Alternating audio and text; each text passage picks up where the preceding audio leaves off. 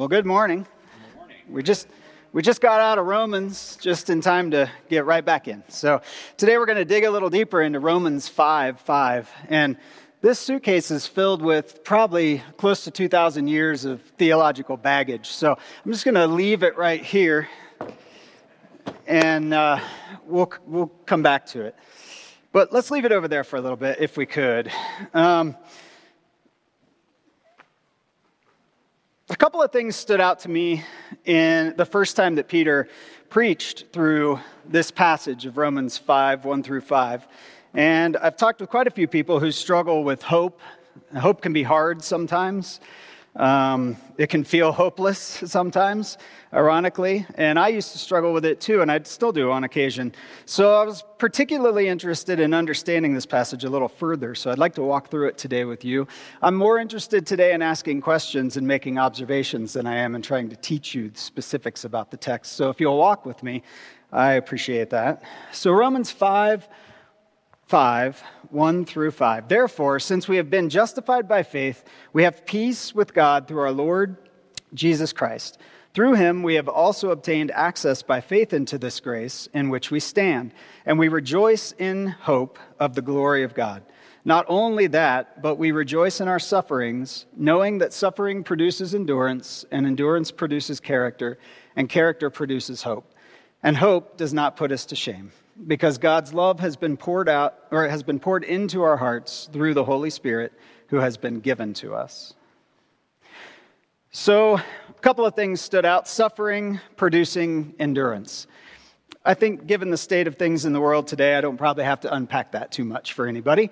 We know what suffering is, and we know how it leads to endurance. Endurance producing character still makes sense. What is endurance? It's the fact or power of enduring an unpleasant or difficult process or situation without giving way. I like to think of a really easy visual, whether you're a runner or not. You've run before, so you can visualize this. If you were crazy enough to plan for a marathon, you would need to do some training leading up to the marathon. So those smaller runs would be building your endurance for the big unpleasant thing that we call a marathon. So character-producing hope was pretty interesting to me here. I don't think I ever stopped and really paused at that place to hear that properly, that character would produce hope. So is there no hope production if there's no character built? I personally feel that character has been exploited by institutions in our world, seeking to define it a way that's convenient for them. And there are no institutions I can think of that are exempt from this. Educational systems, both lower and higher, work to build character or define character the way that is useful to them. Institutional churches, whether they're Orthodox, Catholic, Protestant, cults. Furthermore, religion, whether it's Judaism, Islam, Hindu, Buddhism, and governments, be them capitalist, communist, socialist, totalitarian, all interested in defining character for us. As a species, I feel like we often focus too heavily on defining and forcing the character that we desire to see instead of helping someone along the way as their character develops. We seem more focused on defining character, judging character, than helping someone develop character. More interested in telling people what good character looks like, what it is, and therefore what they should look like, than helping people identify and cultivate their own good character traits. Character traits, or behaviors, if you will, are much easier to manipulate, judge, and expect. Endurance produces character. That's a journey for each of us. Jesus was uniquely gifted at walking the journey with others. It requires patience with yourself. It requires patience with others. Character development is not wind sprints. The impatience of today's society increasingly diminishes this concept. I think of the Seinfeld episode, if you're old enough to remember it. The serenity now statement. It's funny because you're demanding serenity now. I need it now. I want it now. Character now. We listened to a TED talk on character and we want character now. I don't have time to develop it. Character produces hope. No hope without character work. Well, then I got to hope does not put us to shame. And I was really curious to dig into what does that phrase mean, put us to shame. Well, let's define hope first. It's a feeling of expectation and desire for a certain thing to happen. But more importantly, there's an archaic definition of hope that we don't use so much today. You still hear it on occasion. It's one word. The archaic definition of hope is trust. It's expecting with confidence type of trust. You might hear it in this way. Your mother is doing well, I hope. Or another way to say it, I trust that your mother is doing well. I'm anticipating it. I'm expecting it. Hope in Christ is faith in our daddy. That faith, our hope, gives us peace that passes all understanding. Verses 5, 1 through 2. Therefore, since we have been justified by faith, we have peace with God through our Lord Jesus Christ. Through him, we have also obtained access by faith into this grace in which we stand, and we rejoice in hope of the glory of God. Peace that passes all understanding. This is peace from the Holy Spirit. This is mysterious. It's the mysterium. It's not understood. It passes all understanding. All means all. I know that we humans have a really tough time with that concept. It passes all understanding.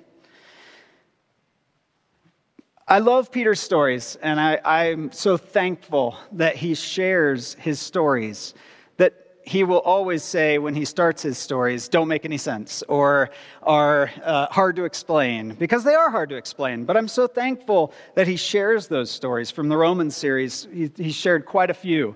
And they're mysterious. They're hard to believe for some people, maybe, because they're so hard to explain without experiencing them. But they're true. They're true for Peter.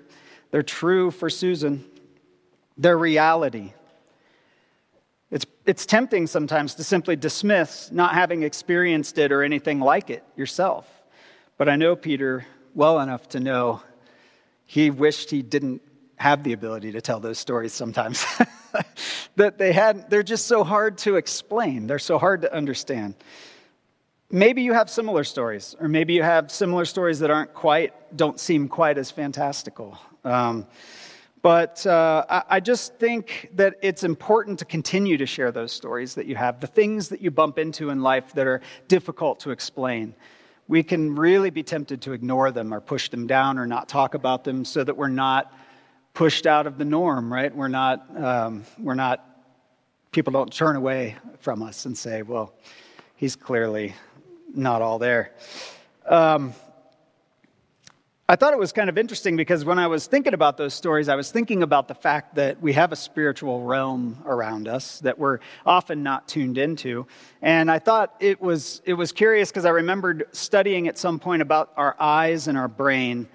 And I know that there are times when our eyes will just simply drop something out of the vision equation, not send it to the brain. It's there, but the eyes say, we just can't deal with that right now. So just focus on forward, and it'll just be over here. It's not in your way, I don't think. So, and I looked into that a little bit, and there is a phenomenon called saccadic masking.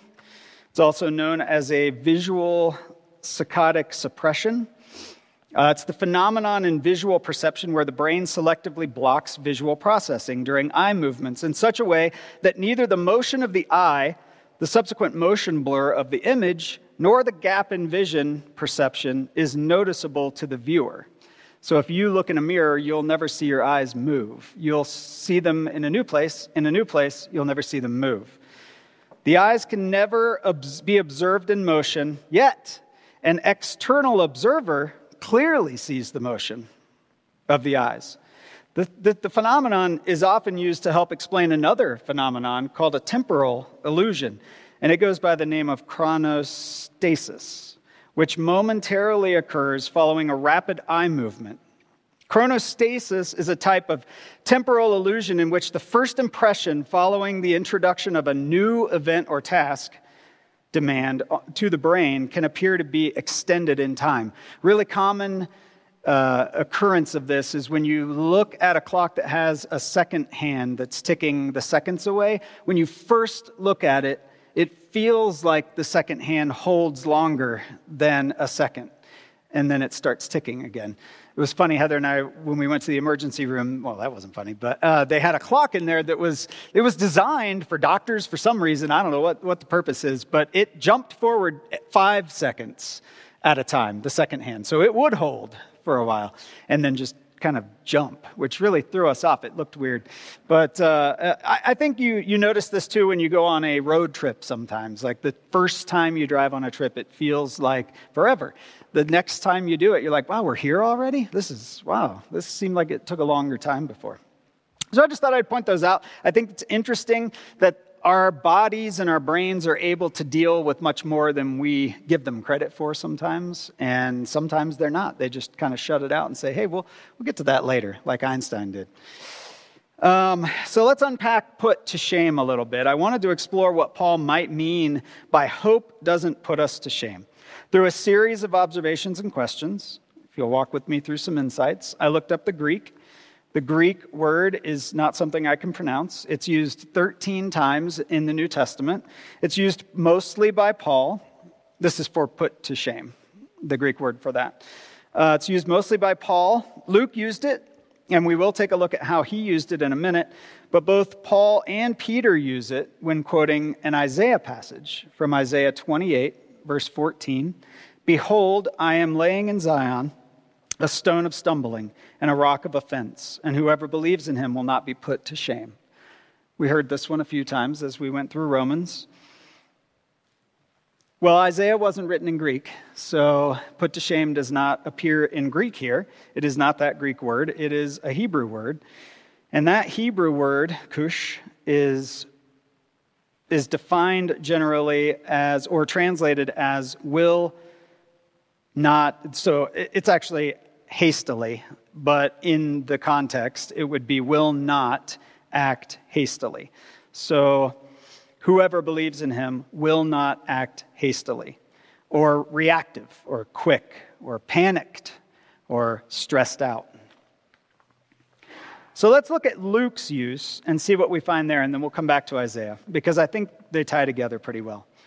So in Luke 13, 10 through 17, Luke tells us a story about a woman with a disabling spirit.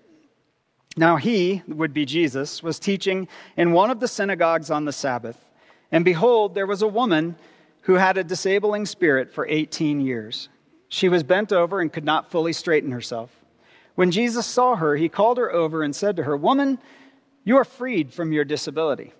And he laid his hands on her, and immediately she was made straight, and she glorified God.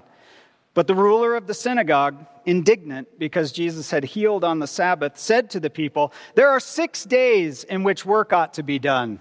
Come on those days and be healed, and not on the Sabbath day." Then the Lord answered him, "You hypocrites! Does not each of you on the Sabbath untie his ox or his donkey from the manger and lead it away to water it? And ought not this woman, a daughter of Abraham, whom Satan bound for 18 years, be loosed from this bond on the Sabbath day?" As he said these things, all his adversaries were put to shame, and all the people rejoiced in all the glorious things that were done by him. I think this passage is what real revival looks like, regardless of where it happens. It's the hope of Christ that's flowing through us in our world. It was the hope of God flowing through Christ into the world at that time. But in our space-time, it's the hope of Christ that flows through us to the world. You don't need someone to tell you what to do. You don't need a practical application. You need to listen to the Holy Spirit. It's telling you what to do, always. Peter's timeline that we've seen time and time again. The seventh day, in, around, and through our space-time. It enters into our world. It's here at hand. It's like we've been trained to look for the wrong types of waves in our world or something. Like we're looking for AM, FM waves, but what's coming through is coming through as microwaves, and we aren't noticing them because we're tuning into AM, FM waves. I'm not hearing anything. Both are invisible to the naked eye, but both are very much here in our space-time. We don't have to see them to prove it. Jesus tells us repeatedly that he was sent to do the work of his Father. But that work consistently contradicts what religious leaders think he should be doing. You don't need a practical application for an impractical work. What good would it do? Instead, surrender in faith. Be quiet and still and listen. Heather and I have been to the hospital recently. Neither one of us our favorite place, as you can imagine. But we did go to St. Anthony's, which was an interesting place. It was actually a good experience. The surgical team that worked with Heather were such great listeners. The doctors listened. They heard her and understood her. And that meant a lot. There were some things that didn't make any sense in the hospital, right? That are embarrassing to talk about sometimes, but I'm going to talk about them anyway, because they brought me comfort, or they brought Heather comfort. Silly things.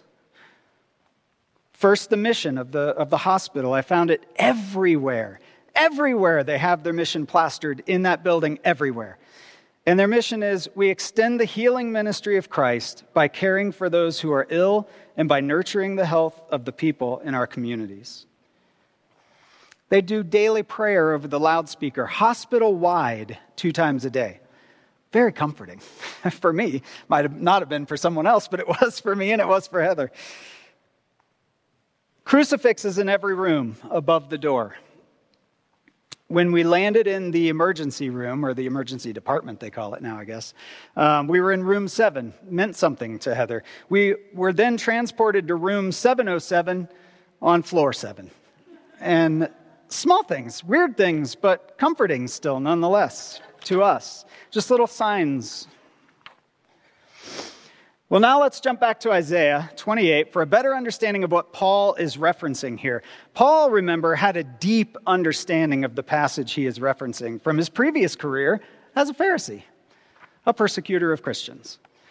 The prophet Isaiah in this passage has been charged with delivering a not so popular message to the 10 tribes of Israel, referred to as Ephraim, who are about to be exiled. It's the first of a series of 6 woes in the book of Isaiah that conclude with an announcement of judgment on the nations and a song celebrating the joy of the redeemed. And the proud crown that we hear about in verse 1 is believed by some scholars to be Samaria. You might have heard of it, the capital of the northern kingdom. So Isaiah 28 reads as thus. Ah, woe to, is missing from the ESV only for some reason. Ah, woe to the proud crown of the drunkards of Ephraim, and the fading flower of its glorious beauty, which is on the head of the rich valley of those overcome with wine. Behold, the Lord has one who is mighty and strong, like a storm of hail, a destroying tempest, like a storm of mighty overflowing waters. He casts down to the earth with his hand. The proud crown of the drunkards of Ephraim will be trodden underfoot, and the fading flower of its glorious beauty, which is on the head of the rich valley, will be like a first ripe fig before the summer. When someone eats it, he swallows it as soon as it is in his hand. In that day, the Lord of hosts will be a crown of glory and a diadem of beauty to the remnant of his people, and a spirit of justice to him who sits in judgment, and strength to those who turn back the battle at the gate. These also reel with wine and stagger with strong drink. The priest and the prophet reel with strong drink. They are swallowed by wine. They stagger with strong drink. They reel in vision.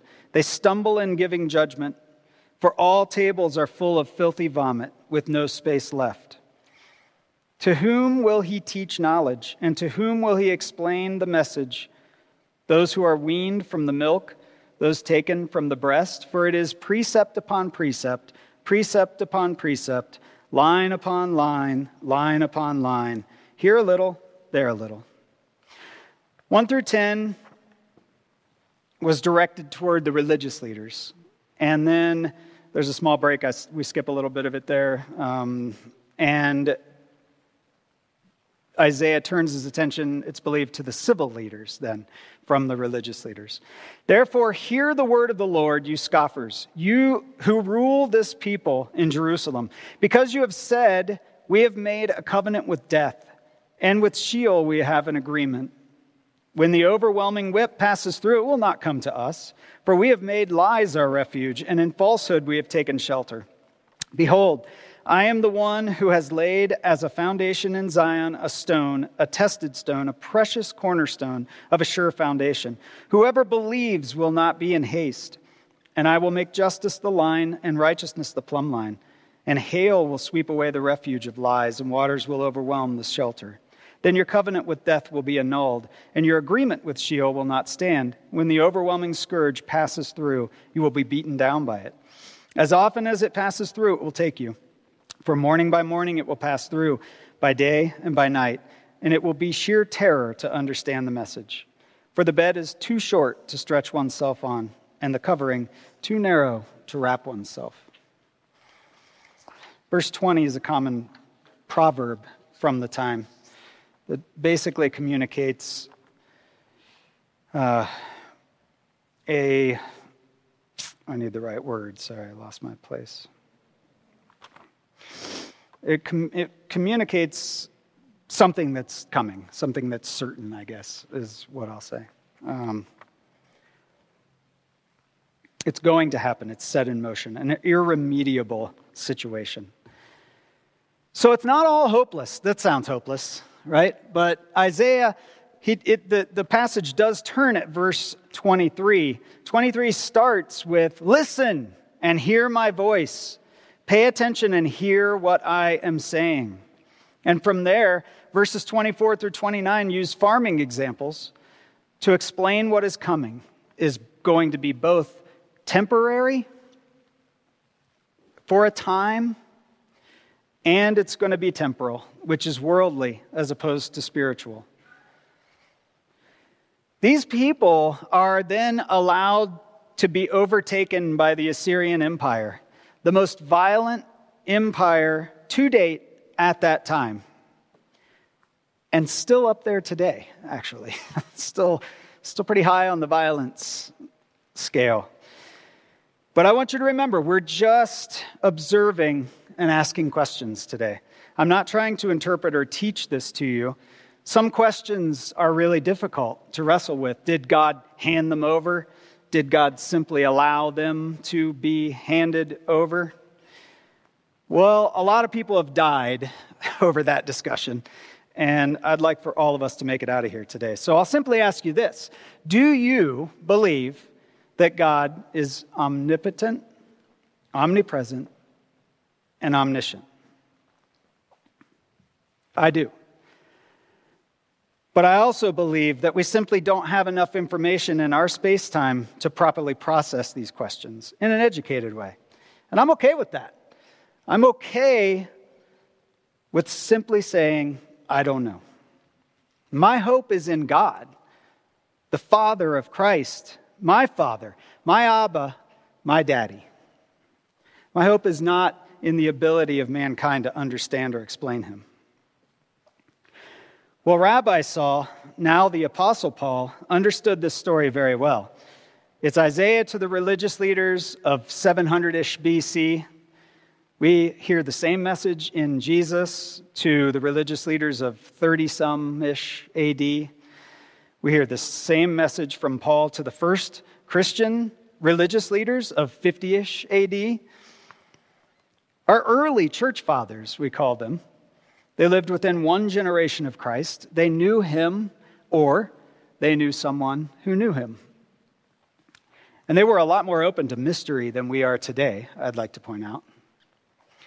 Paul gives this message to us as well, today, and our Christian leaders. And that's why I find it so interesting that what God finds repulsive is not what we tend to focus on too heavily. Our religious leaders seem more interested in what they find repulsive. Those things are certainly easier to control, manipulate, and make rules for. For instance, it's easier to address the passage in here about drunk priests or drunk people if you just attack and judge consumption issues rather than heart issues. But let me ask you this. Is it really easier to believe that if you just avoided the alcohol, you'd be better off?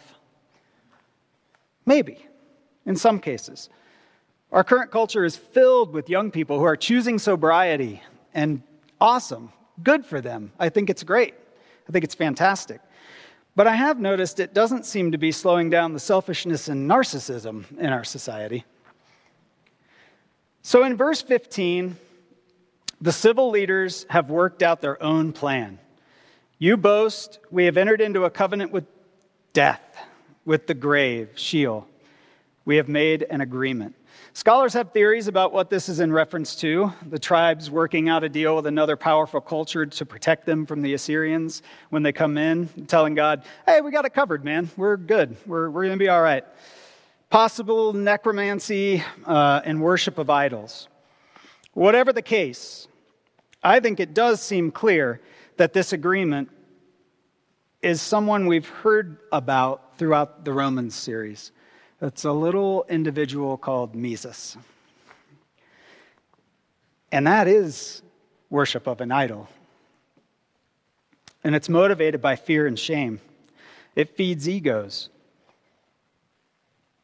I think this agreement in our current culture might even look like being motivated by division. Raising my group over yours. Turning my back on people who don't think like me. Well, Jesus is motivated by hope. And Jesus in you annuls your agreement with Sheol. And that annulment, it's going to hurt.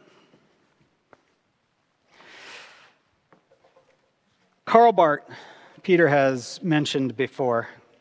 He was a Swiss theologian and was active for the First and Second World Wars. He's best known for his epistle to the Romans. He wasn't very popular. I took some seminary classes at a popular seminary in town. You might be able to guess the name. And he wasn't very popular there. And I wondered why. At the time, I didn't really get it. If you got an S-News, I hope the inserts made it in. I did print this for you. You have a printed copy of it because it's a lot of reading. So you're welcome to read that. I'm going to just hop in here and see if I put a copy in here for myself. Here we go. Okay. So this is a portion of Barth's epistle to the Romans. It's a commentary on Romans, and it's titled The Crisis of Knowledge. And I'm going to read it to you. So this is about the passage, Behold, I lay in Zion a stone of stumbling and a rock of offense. The only one, and only he that believeth on it shall not be put to shame. The stone of stumbling, the rock of offense, which is, however, at the same time the precious cornerstone laid in Zion, is Christ Jesus.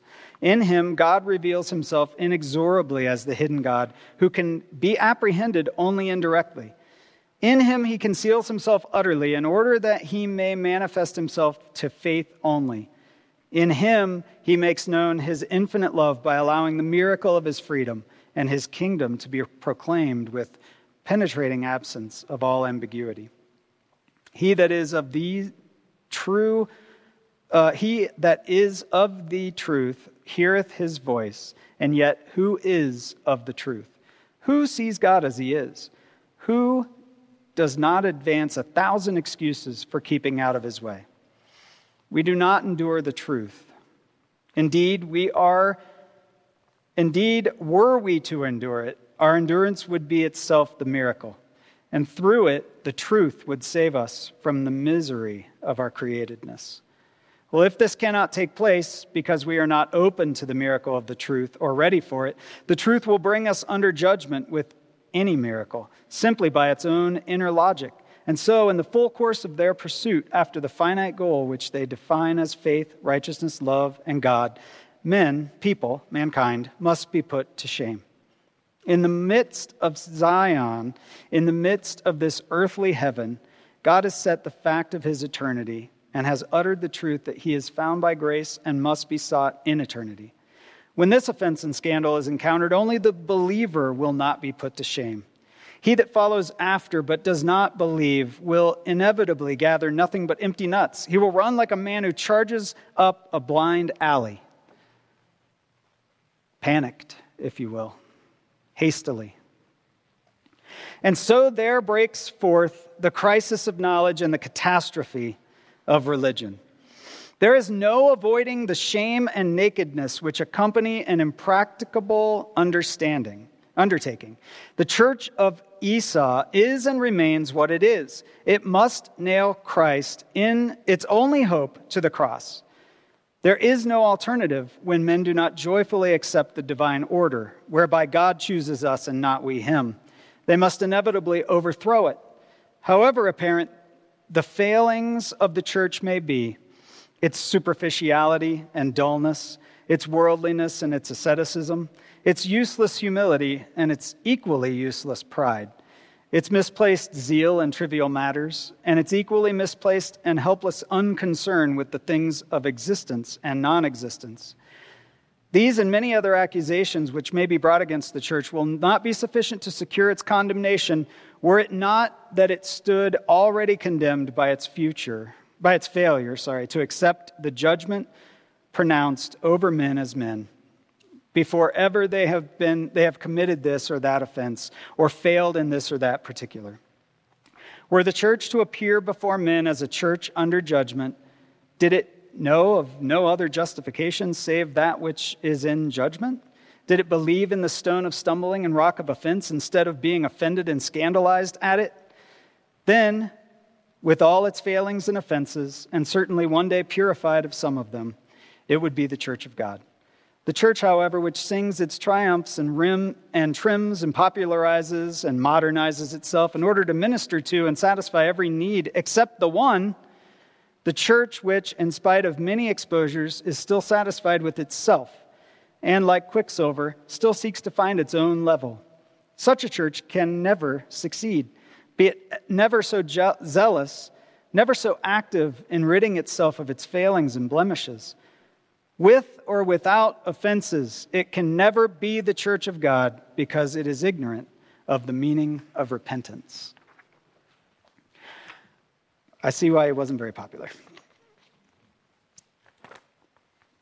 But I think that his message is so relevant to us today and to each of us today, not just to the institutional church, but to each individual because, well, we'll get there. It's important to realize, though, that peace is now. Peace has to be now. The peace that passes all understanding is available to us all, always. It's at hand. It requires surrender, however, the death of ego, death to self, the death of mesis. We are all ambassadors of hope in our space-time. We are the temple of God. Our old earthen vessels are vessels of mercy. The simplicity of this is clear as often as it is impossible to grasp. It's quite frankly a mystery, and maybe one that's better left unsolved. We humans are addicted to mysteries. They're everywhere. Books, magazines, TV shows, movies, podcasts, video games. I'm sure I'm missing tons of other places. And we're very driven to solve them. But some mysteries, I think, are better left unsolved. So I encourage you to resist the temptation to solve the mystery of God and simply live it. Live in the mystery of God. Mises puts us to shame. Certainty in place of mystery puts us to shame. It's the difference between surrender and control. Having to be right versus being curious and active listening. Our culture is addicted to being right, many times with insufficient evidence. Vengeance versus scandalous grace and mercy. Who's familiar with the movie, the John Wick series? Only a couple, all right. I'm not suggesting it, so don't go out and watch it because I brought it up. There's a fourth one coming out, and I'll just say that I looked at my daughter when we walked into the movie theater and said, John Wick 4, who's left? Because John Wick is a story, it's a graphic, horrific story of vengeance, and this man is a killer. So John Wick is a well-recognized killer, right? A contract killer, and he has retired in the first movie. This is in the first one. So he retired from the life of crime that he lived. He got married, had a wife, lived a good 4 years, had an agreement to not be bothered by the people from the old world. His wife contracted a terminal disease and died. And a day after she died, I think it was the day that he went to the funeral, he came home and a dog was delivered to his house with a note from her that said, I'm sorry that this disease has separated us, but you still need something to practice loving, right? So you can start with this. And he has a beagle now, and he's not really excited about it. Well, he has a bump-in with somebody from the old world who doesn't know who he is. They decide they want to steal his car. They show up at his house. They beat him up. They kill his dog, and they take his car.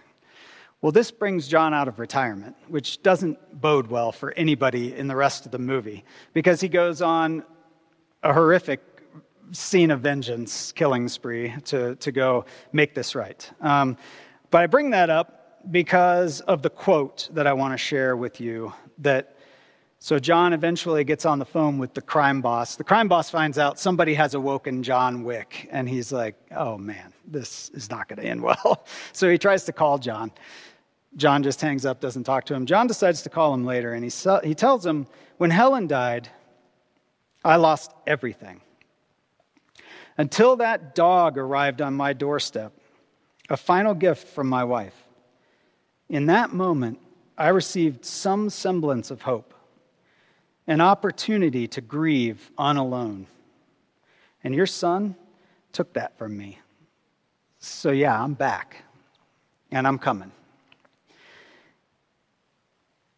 And that concept of some semblance of hope is what I played on for this message, because it brought to mind for me Charlotte's Web, because I'm a weird person, and the sign that says some pig, right? And we're a semblance of hope. That's what we are here, and that's what we are doing together. We're a semblance of hope. So let me be clear. I'm not recommending either that you watch John Wick or that vengeance is the answer and that you go on a John Wick-style expedition, because that's Mises. Instead, what I'd love to see is if you could love your neighbor with that kind of ferocity, with a John Wick ferocity. The kind of ferocity with which I imagine you love yourself. I have a good friend who's good friends with a lot of you.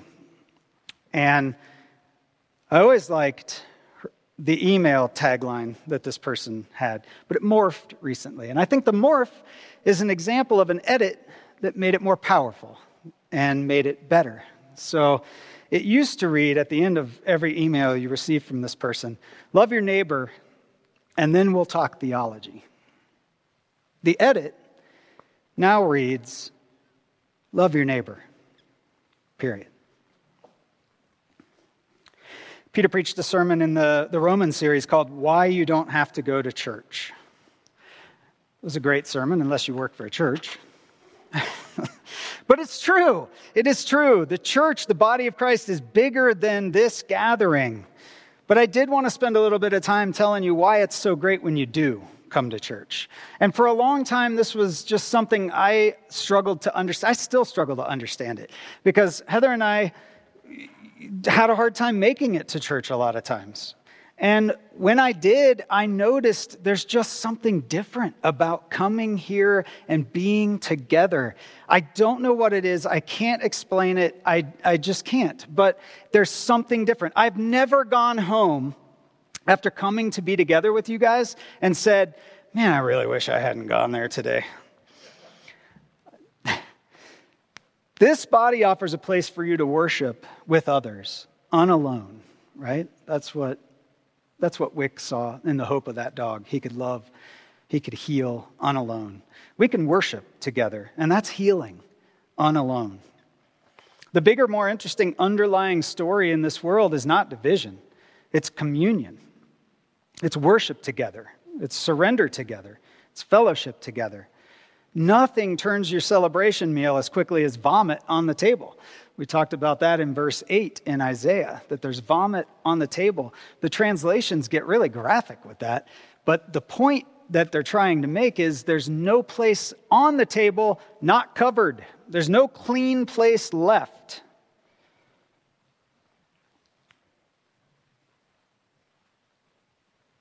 They didn't have communion tables, but the tables do represent communion, togetherness, worship.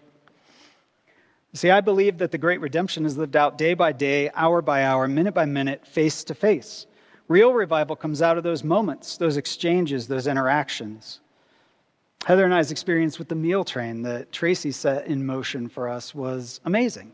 And I thank you all so much for the love that poured out in those meals, literally, and some of them, there were soups. So, but it just was really fantastic. And I know there are countless stories like that, but we really appreciated it. And we felt loved, and we felt well loved. Being the body requires recognizing that seemingly small things matter. It's how endurance is created.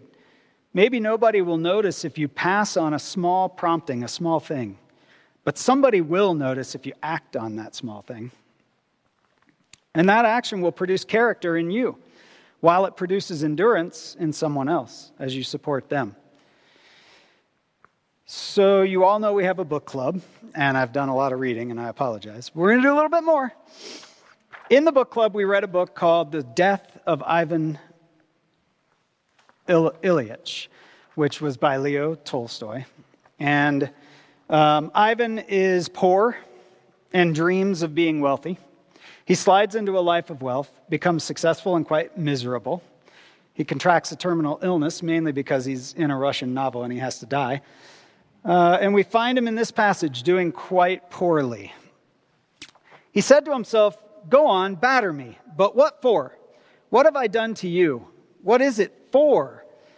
Then he grew quiet, stopped crying and even breathing, and grew all attention, as though he were listening not to voice speaking in sounds, but the voice of his soul, the train of his thoughts rising inside him.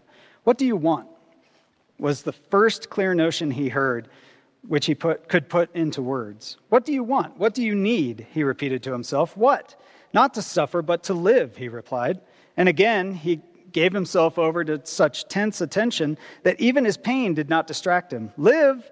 Live how?" asked the voice of his soul. "Yes, live like I did before, well and pleasantly." "Oh, like you lived before, well and pleasantly?" asked the voice. And in his imagination, he began going over the best moments of his pleasant life, his wealthy life. But how strange, all those best moments of his pleasant life now seemed quite different from what they had seemed then. Everything except the first memories of his childhood, there in his childhood was something really pleasant that you could live with if it were to come again. But the person who had experienced that happy time was no more. It was like a memory of another person. About a month or maybe a little longer than that later, the doctor announces to his family that his physical suffering has become intense. And that was true. But his spiritual suffering was worse. And that was what tormented him most of all. His spiritual suffering lay in the fact that during the night, looking in the face of his servant, kind, sleepy face with its high cheekbones, it suddenly occurred to him, what if in reality the whole of my life, my conscious life, was not done, not the right thing? It occurred to him that what had previously seemed to him a downright impossibility, that he had lived his whole life not as he should, could actually be true. It occurred to him that his barely recognized promptings to fight against what people in the highest positions deemed good, faintly perceptible impulses, which he had promptly shrugged off. It could be these that were the reality, and all the rest was not the right thing. and his work and the construction of his life and his family and those social and professional interests, all of them might not be the right thing. He tried to defend all these things to himself and suddenly felt all the feebleness of what he was defending, and there was nothing to defend.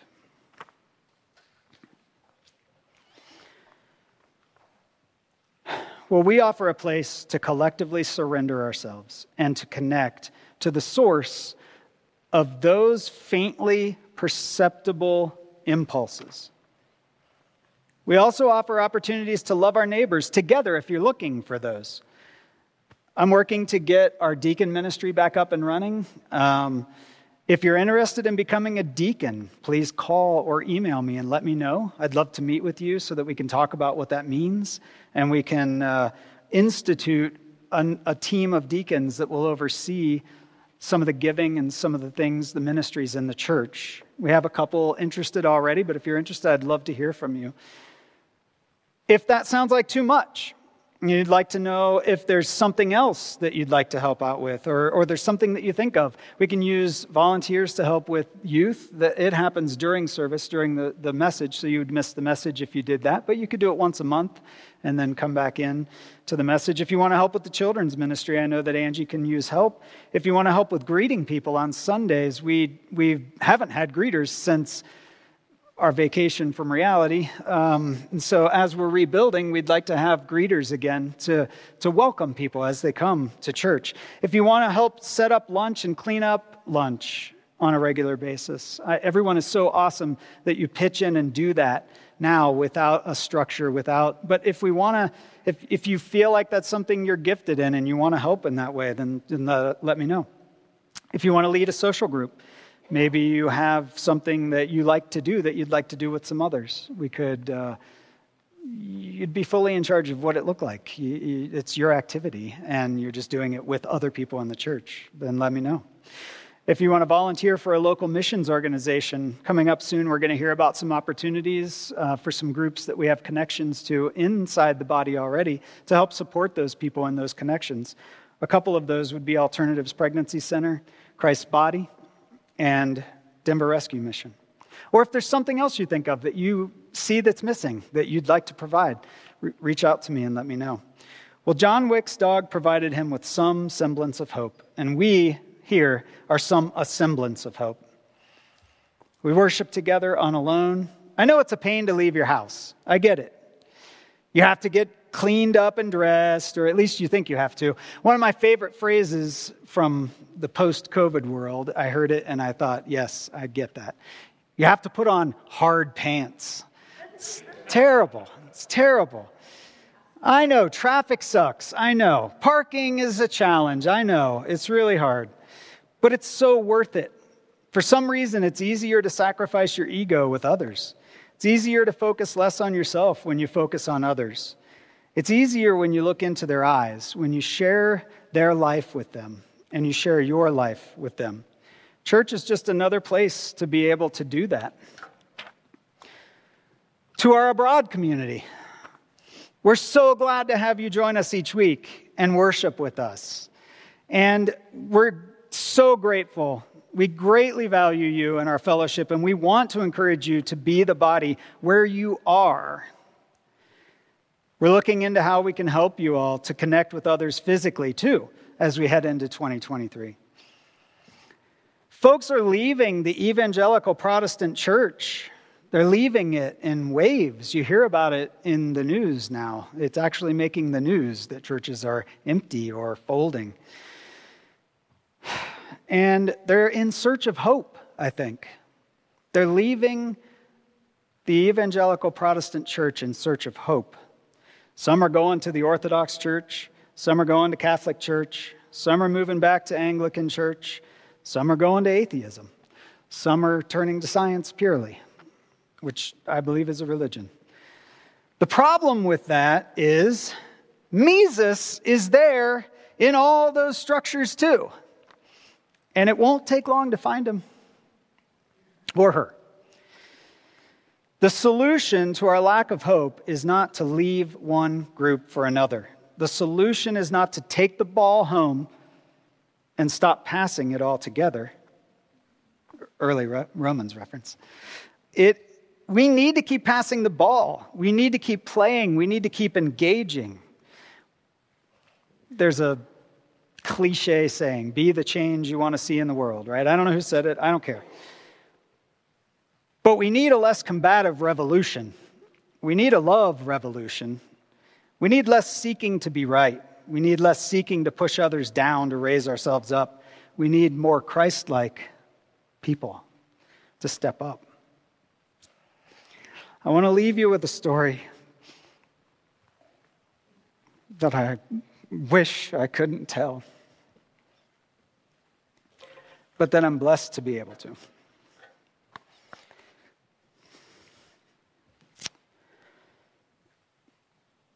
Mike Vaughn was a member of the junior high youth group that Heather and I used to lead at the turn of the century, if you can believe that. Sounds so long ago. Mike was quiet, kind, and an oracle of sorts. One of those guys that's got a lot going on inside, and when he spoke up, it would really make you think. Growing up the middle brother of 5, Mike had a very active family life. He went on to become a beloved teacher and a coach at A West. Mike was diagnosed with terminal cancer and fought a long battle against it. But during that battle, he never lost hope. And I'm going to read to you one last thing, I apologize, from his wife's post on Facebook after Mike passed. Because I think Mike gave a better example than Ivan, and a more hopeful example. To all our family, friends, and friends of friends, I wanted to share with you that Mike passed away this morning. He is now living free of pain and surrounded by love in heaven. Because Mike is Mike, I wanted to share some things helping me process and have peace. One, when we found out that our good friend passed away a year ago, Mike's first response was, right on, he's in heaven. I am taking that same attitude with his passing. Number 2, days before he passed, he said, if I am coherent at all tomorrow, I want to die by Jim's Burger Haven's triple meat and cheese. Number 3, I asked him if he would go through it all again, cancer, the treatments. He said yes. As hard as it is saying that to you, I think it has saved you and others by bringing them to the Lord. God has used me in my life to save others. For our kids, it will build them up more than tear them down. If I have to sacrifice my life to save them, I would do it any day. I would rather lay down my life to give them a chance at theirs. And number 4, like no other person I have met, Mike loved others. He got to really know and relate to his students and athletes. He saw past their behavior and into their hearts, seeing good. He believed developing relationships with hard-to-reach kids was the best kind of support. He is the best, and I am so glad to have spent so much time learning from him. Thank you to everyone who has helped us through the very difficult season. I really suck at sending thank yous. But please know we have never felt more loved or more seen than we have during the last couple of years. I'm so grateful and touched for all the fundraisers, support from the GoFundMe, prayers, meals, and memories. God has really blessed our family with hope, peace, and so much love through this difficult journey. You are all evidence of this. I love you, Mike, for all the days of my life. There's a picture of Mike with his family, his wife Amber, and his kids Bria, Noel, and Ike. And I know this was really hard on his family, his mom Maria, his dad Chuck, his brothers Travis, Josh, Taylor, Tanner. But he showed people how to truly live, even in death, in the face of certain death, in the face of a defined date. We all live in the face of death. But sometimes it just becomes a little more real for us. He showed us how to truly live, not just be alive. Unlike Ivan Ilovich, Mike spent his life listening for the faintly perceptible impulses, embracing them with vigor, eager for the opportunities that unfolded from them. Did he have tough times? Oh, you bet he did. I know Mike went through very difficult times. But he was an example of someone living in the obedience of faith. Obedience without faith is dead. Which brings us back to the final verses of Romans. Close your eyes for me. You can click your heels together if you want to, but you don't have to recite There's No Place Like Home. But I'm going to get us back out of Romans. But listen to Paul's closing. Now to him who is able to strengthen you according to my gospel and the preaching of Jesus Christ, according to the revelation of the mystery that was kept secret for long ages, but has now been disclosed and through the prophetic writings has been made known to all nations, according to the command of the eternal God, to bring about the obedience of faith. To the only wise God be glory forevermore through Jesus Christ. Amen? Amen. You don't need a seminary degree to love God with your whole being. You don't need a seminary degree to love God, to love your neighbor as you love yourself. Many of the early church fathers who formed our modern theology didn't have one. Truth matters, don't get me wrong, but I think life matters more.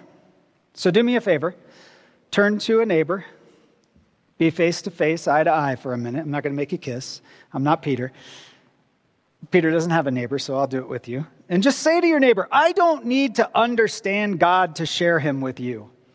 I don't need to understand God to share him with you. And now, neighbor, say it back to your neighbor. I don't need to understand God. We went both times. Remember that. And let's commune with the spirit of our daddy. Oh, this mess. I'll clean this mess up.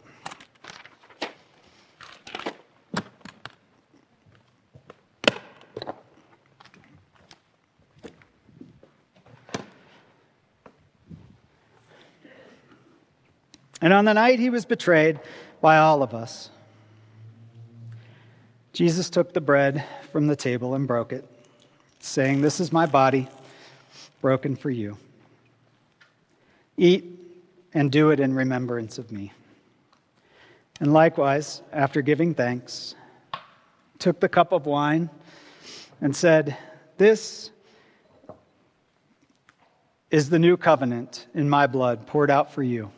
Drink it, all of you, and do it in remembrance of me." And now listen for his faintly perceptible impulses. Surrender to them and rejoice.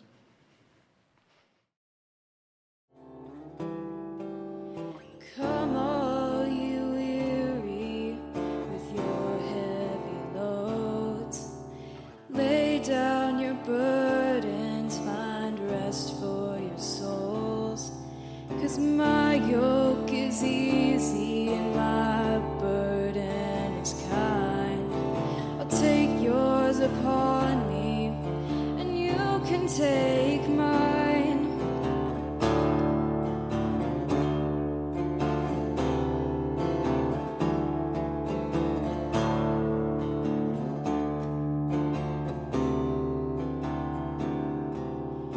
Come all you weary who move through the earth. You've been spurned to find restaurants and kicked out of church. I've got a couple of loaves, so sit down at my feet.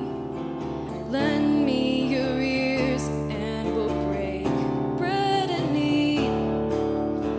Come all you weary, come gather round near me, find rest for your souls.